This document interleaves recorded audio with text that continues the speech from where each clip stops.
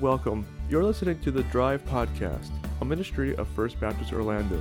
In our current series, we are walking through the letter of Philippians as the Apostle Paul writes to encourage the people of Philippi to live out their faith with joy and in unity. Let's listen in and see what God has in store for us.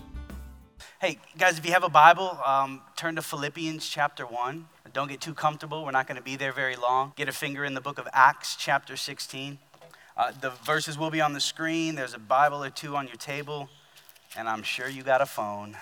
Tonight we talk context. Tonight we're going to talk about the history of Philippi. If you were here last week, we started a series on the book of Philippians, looking at the letter that Paul wrote to the believers in Philippi. And we just kind of hung out last week on just one or two verses, one or two main ideas, main thoughts that I was convinced that Paul kind of hung his hat on.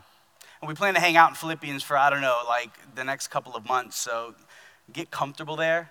Wherever we leave off this week, read the next couple of verses so you're kind of prepared and chewing on that text before you guys come into here. Last week, I had a couple preliminary thoughts about Philippians. I said that Philippians is the story of the Jesus who indwelt Paul, who now indwells us.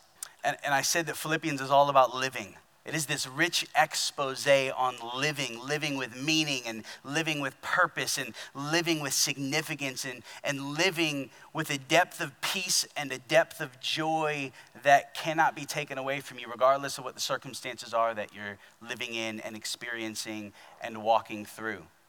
Because of all people, Paul knew about crappy circumstances, and yet he was writing from a prison cell about joy, about peace, about experiencing Jesus in the midst of chains, right? And so we talked a little bit about what it means to live as Christ. Paul said, man, living means Christ. For me, living is Jesus. I don't know what living means for you, Philippians 1:21, but for me, it's all about Jesus. And so we talked about what it means for our lives to be Jesus, for living to be Christ, for him to be not just our Lord, our Savior, but our very life. And so you guys kind of batted that around in the discussion at the tables and kind of conversated. And we're going to do that again tonight. We're going to have some discussion questions on your table. So for those of you sitting at a table with a bunch of people, go ahead and start figuring out who's going to be the one facilitating, because one of y'all are going to need to lead it. This table's already got theirs.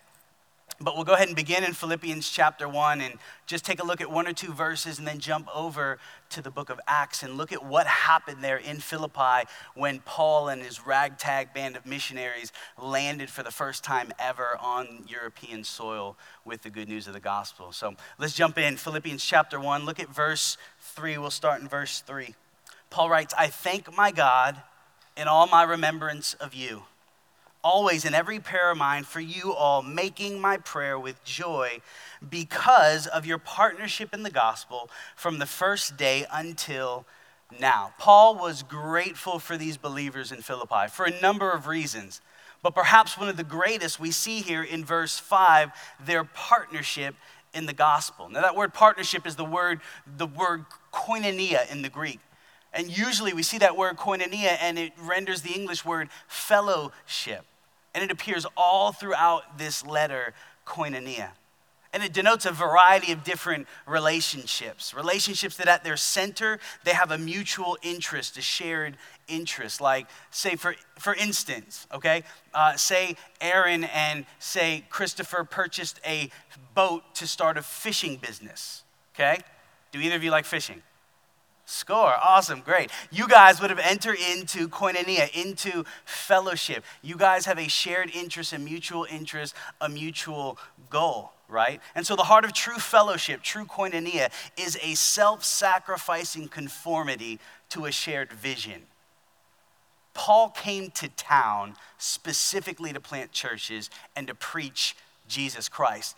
That was the goal. And so all of the relationships that he built among the Philippians, at least those people that didn't try to stone him and kill him, those relationships were rooted and grounded in a relationship with Jesus with a common mission of planting churches and extending the kingdom of God. And so Paul's koinonia with these believers in Philippi, they were twofold, okay? There were gospel-centered friendships and there was a mission of proclaiming the gospel, okay? friendship, and gospel proclamation. They shared in common a Savior. Okay? They were united by one Spirit. They had a mission of planting churches, and they were ultimately headed for glory together, right? That's what they had in common. That's what they had in fellowship. And if you belong to Jesus, the same is true for all of us, right?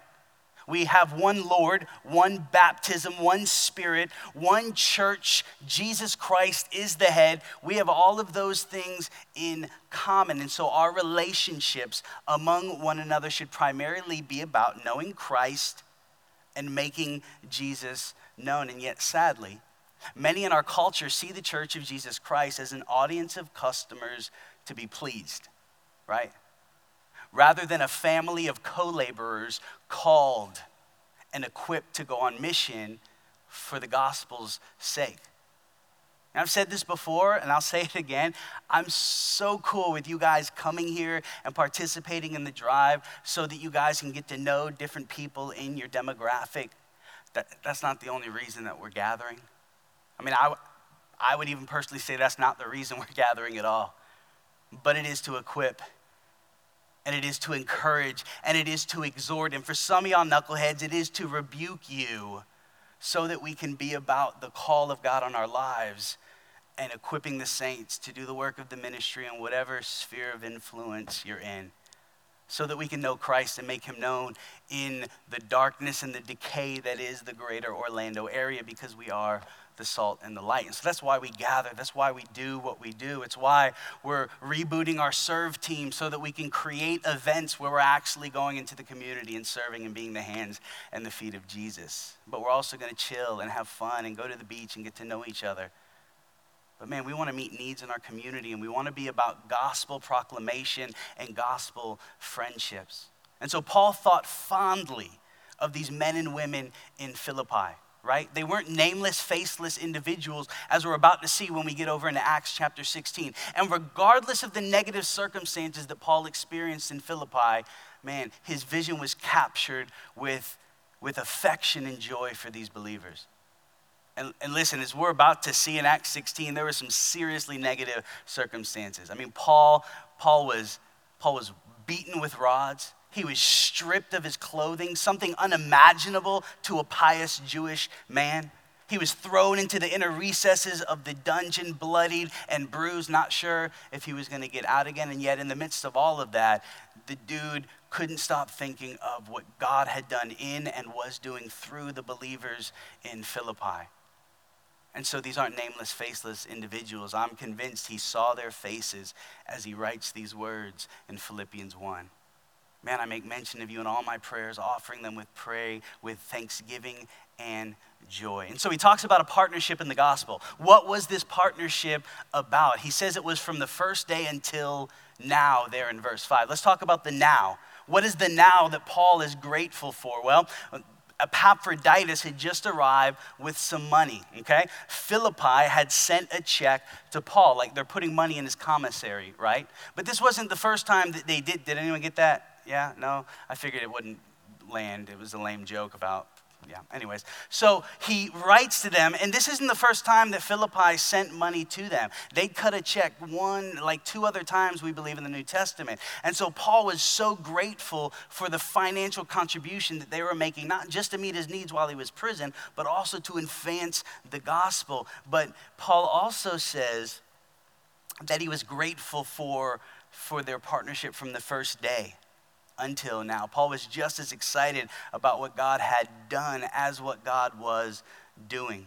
And so what happened from the first day? I'm so glad you asked. Turn to Acts chapter 16. And we're going to kind of detour for the rest of the night and go into one of my favorite books of the Bible, the book of Acts. And we're going to unpack Acts chapter 16 of what happened when Paul and his gang landed there in Philippi.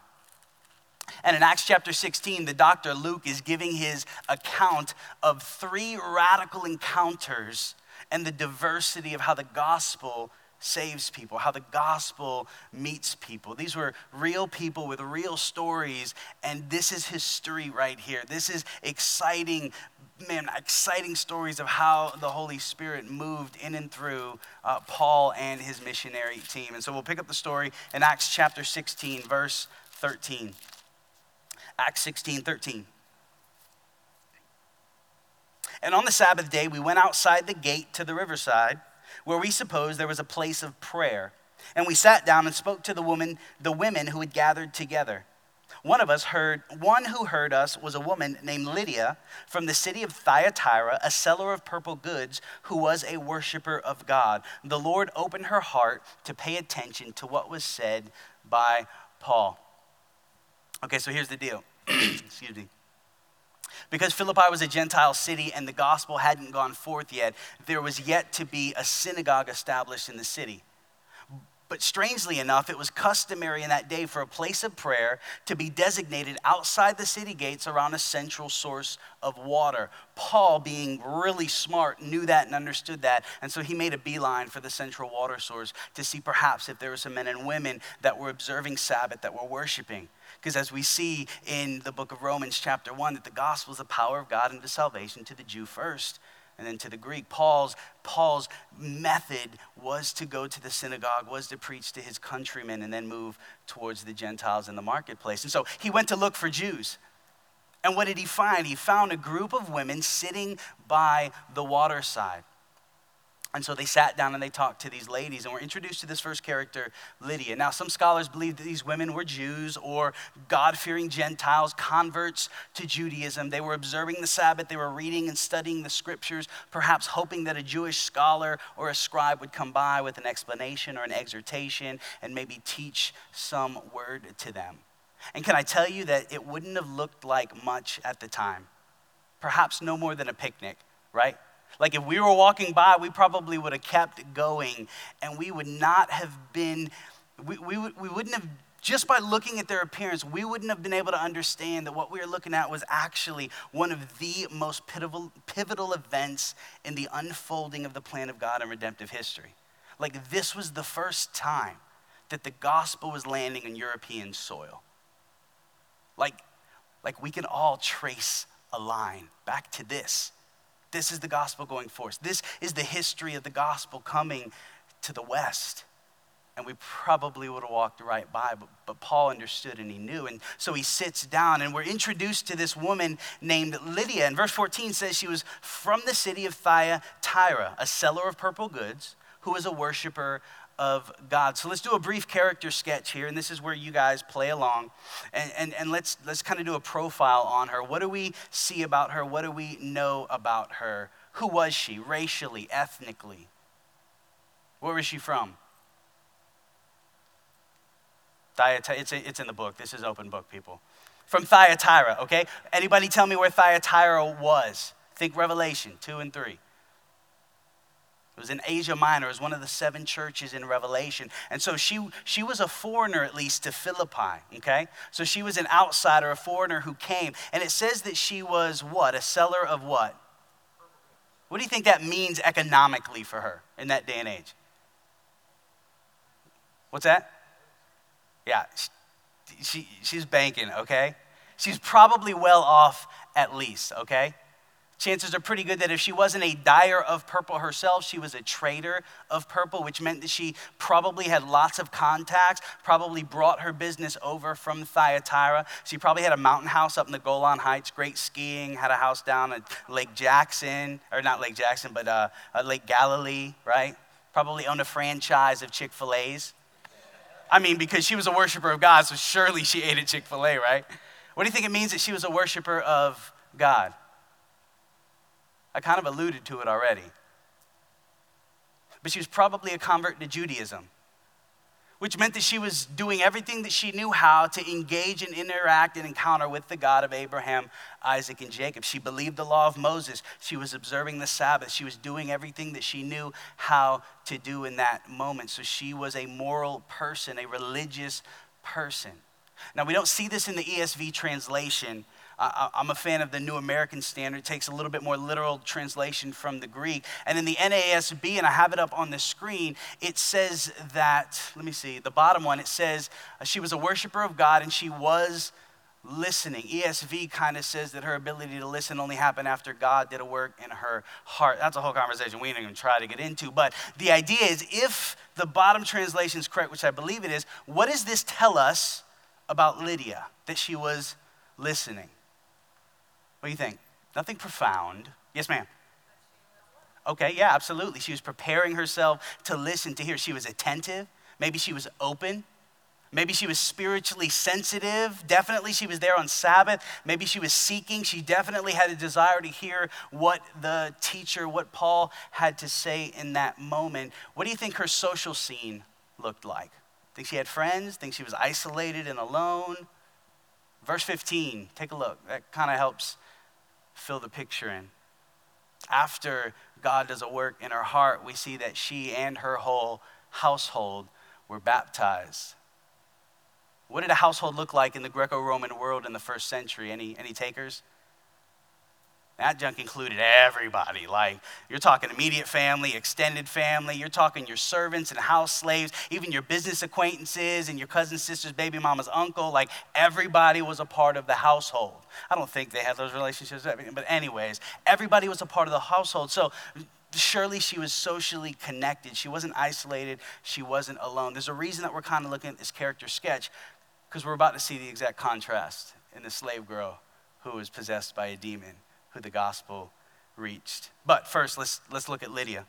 So we have a picture of her, right? She has her whole household that responds to the gospel as well. She's socially connected. Well, how does the gospel reach her? Take a look at verse 13 and 14 again for a moment. And somebody tell me what medium God used to bring her to faith. Poor leading question, wasn't it? She's having a conversation, right? Paul sits down and he's having a dialogue with her. Rational discourse, right? Paul sits down and he begins explaining to her what she has understood all of her life, or at least all of the time that she'd been walking with the Lord. And so this is just a dialogue. Paul begins to lay out the gospel truths for her. And we see in verse 14 that the Lord opened up her heart to respond. And none of us were there. We don't have a picture in the scriptures of what that looked like. But if I can read between the lines for a moment, I imagine that Paul began explaining to her what all of her religious devotion and all of her religious practice really meant. I can imagine Paul starting maybe with Abraham and kind of working his way through Moses and the law all the way up to David, and then finally coming to rest on Jesus. I can hear him saying that Jesus is the fulfillment of the law. Jesus is the one-size-fits-all sacrifice for sin. I can imagine he said every prophet, every priest, every king, every hero of the faith in the Old Testament scriptures, they all point forward to Jesus. And so there's a rational dialogue. Paul is using reason to communicate the gospel to her, and she saw something in that dialogue that was beautiful. And she responded. The Lord opened up her heart. And so in that moment, all of her Jewish practice, the fulfillment of all of her religious devotion, it culminated in the beauty of the gospel, seeing for the first time how Jesus was the answer to all the questions, all of the practice that she'd been doing. The facts made sense. The information was logical. It clearly communicated truth. And the Lord opened her heart to respond to the gospel. Now, how do we know that the gospel took root in her life? We see three evidences. One, she responded. Two, she was immediately obedient, verse 15, with the rite of baptism, and her whole family was involved with that. And then three, what did she do with her home? What's up? She opened it up, absolutely. She's like, listen, let my house be a base camp for your ministry, right? Once her heart had been opened up to the Lord, she then opened up her resources to the Lord as well. And Paul does what he does best. He began to build the ministry around those who responded to the gospel. And from these small beginnings, guys, the church in the West, the church in Europe began. And I'd like to point out that the church in the West started with a woman. Y'all girls make some noise. Yeah, that's right.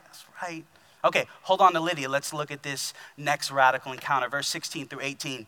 As we were going to the place of prayer, we were met by a slave girl who had a spirit of divination and brought her owners much gain by fortune telling. She followed Paul and us, crying out, "These men are servants of the Most High God who proclaim to you the way of salvation." And this she kept doing for many days. Paul, having become greatly annoyed, turned and said to the spirit, "I command you in the name of Jesus, come out of her." And it came out that very hour. Okay, so the Greek says literally that she had the spirit of Python.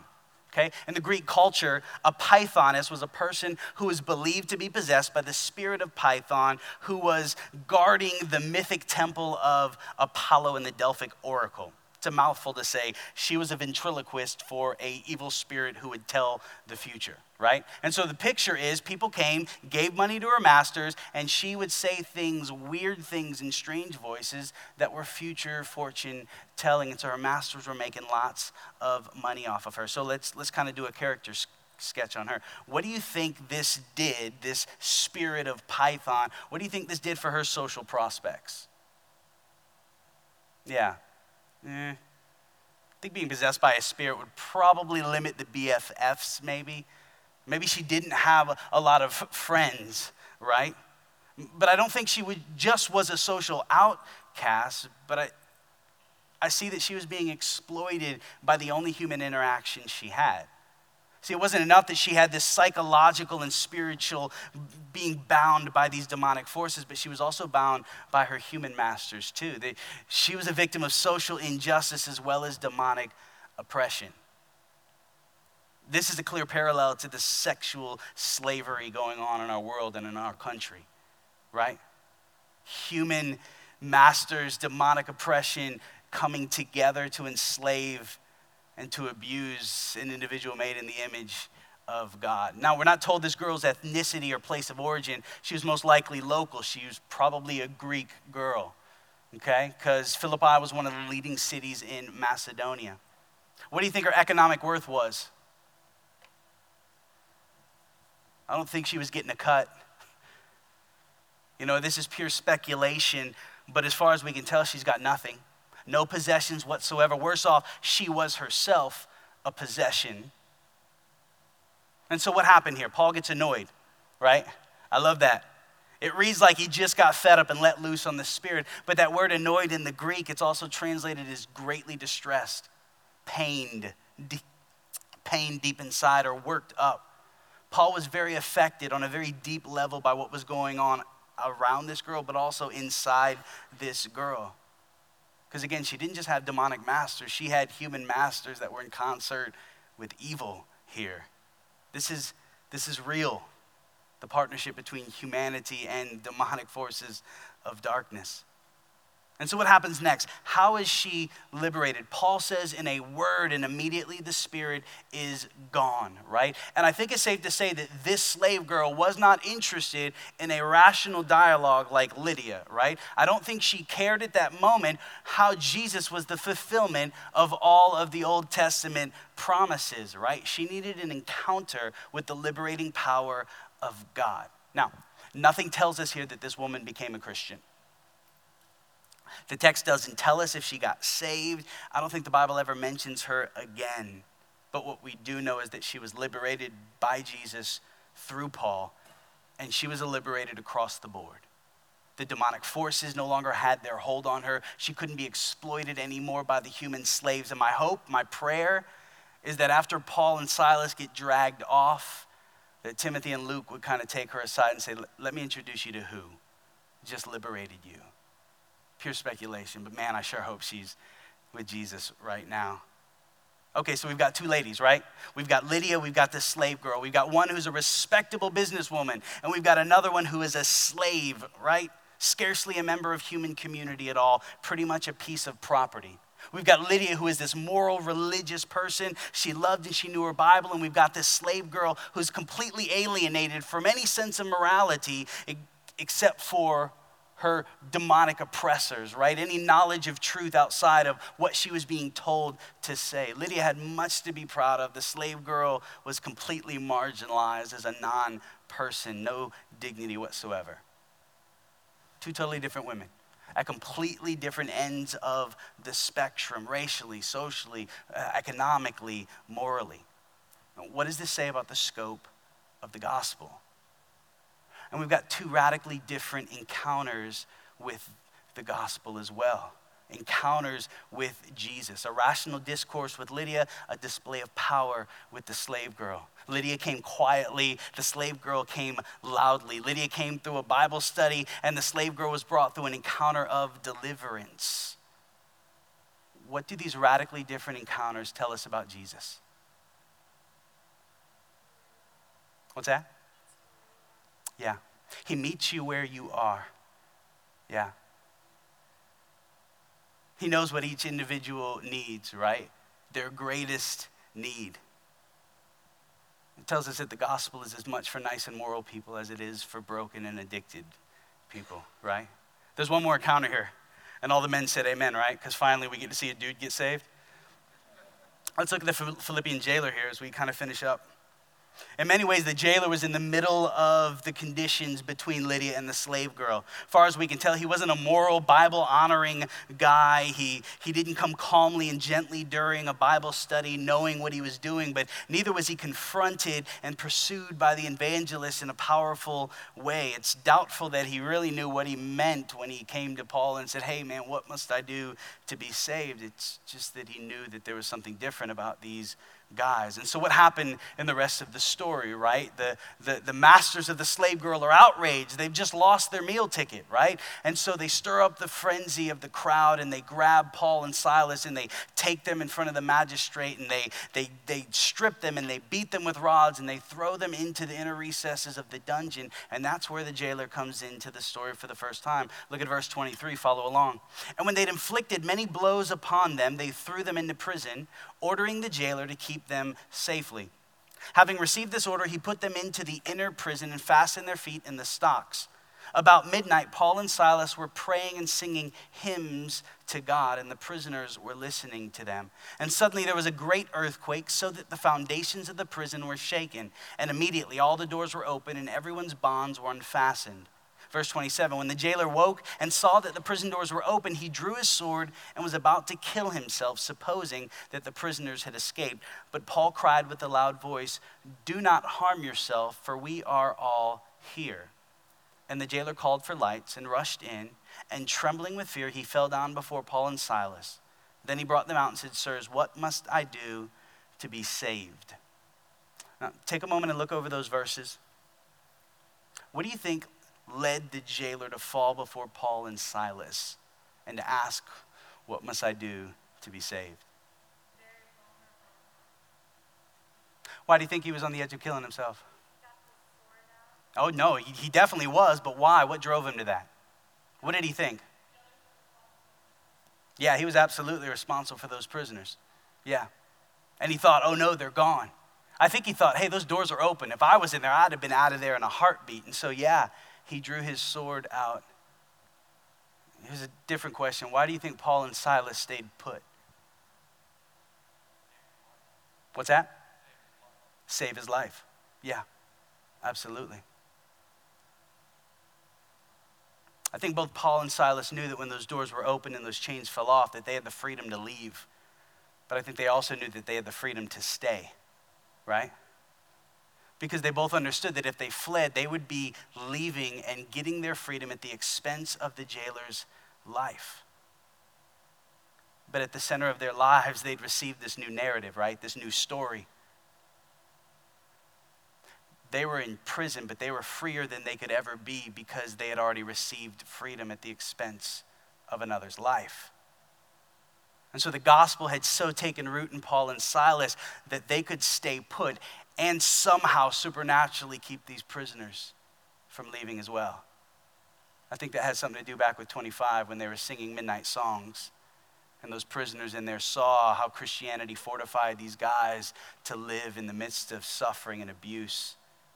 And it showed them, wow, what do these guys have? If they're not going, I'm not going anywhere. There was a different narrative at the heart and at the center of these guys' lives, that because Jesus had died for them and risen with them and now lived in them with an indestructible life that saw through prison bars and stocks and chains, they were free to stay put and trust the provision and power of God to make something awesome happen.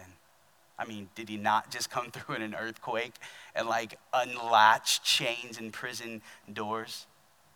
And so this jailer, he wasn't looking for this rational explanation of the gospel, though he would get it. And he surely didn't think he needed this power encounter with God, though that too was coming. This guy needed to see the gospel reverse the values of the world. He was radically helped by Christians in the midst of a crisis. And what he saw went against everything that he knew to be true. Guys forsaking their freedom, paying the price so that he might not face death. And that flipped everything upside down for him. And guys, the Church of Jesus Christ is at its best when it's teaching this new narrative, this new language that takes words like suffering and abuse and persecution and begins to breathe life in them, because we grieve as those who have hope. And we see death differently when we have joined our lives to the life that has defeated death.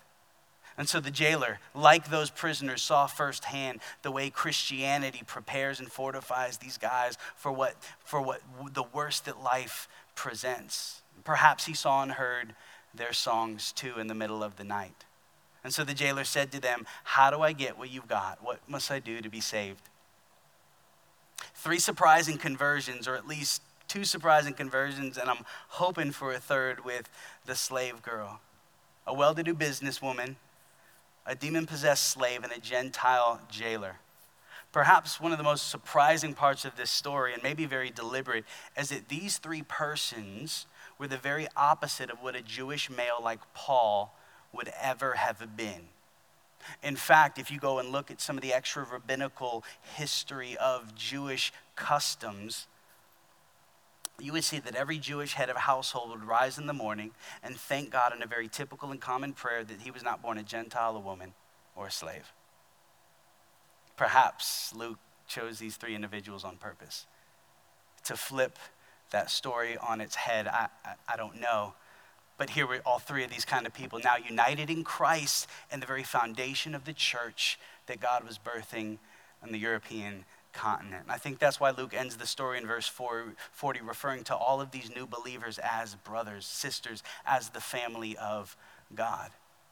And I think that's why Paul would write in Galatians not too much later in chapter 3, or maybe he'd already written this in chapter 3, verse 26 through 28. He says, "For in Christ you are all sons of God through faith. For as many as you were baptized into Christ have put on Christ. Now there is neither Jew nor Greek, neither slave nor free, male nor female, for you are all one in Christ." And the beauty of this story, guys, is that all of us in our lives have someone that falls on this spectrum, one of these individuals, one of these stories. Heck, each and every one of us at one point in time were this person. Man, put flesh on this story. Where are you in the story?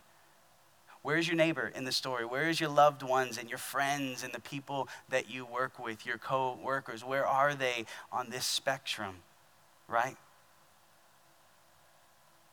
Lydia, the religious person who thought of herself as very moral and upright, yet she didn't know Jesus, nor understand the depth of her sin and who Jesus was and how he fit that sacrificial system of Judaism. Or the slave girl, the addict, the broken one who needed the liberating power of the gospel. Or perhaps the jailer, I don't know, maybe the agnostic, right? Who maybe there's a God, definitely not seeking him, content to live life on his own, kind of do his own thing, call his own shots. Jesus was beautiful enough for Lydia, powerful enough for the slave girl, and he was practical enough for the jailer. And Paul saw them all.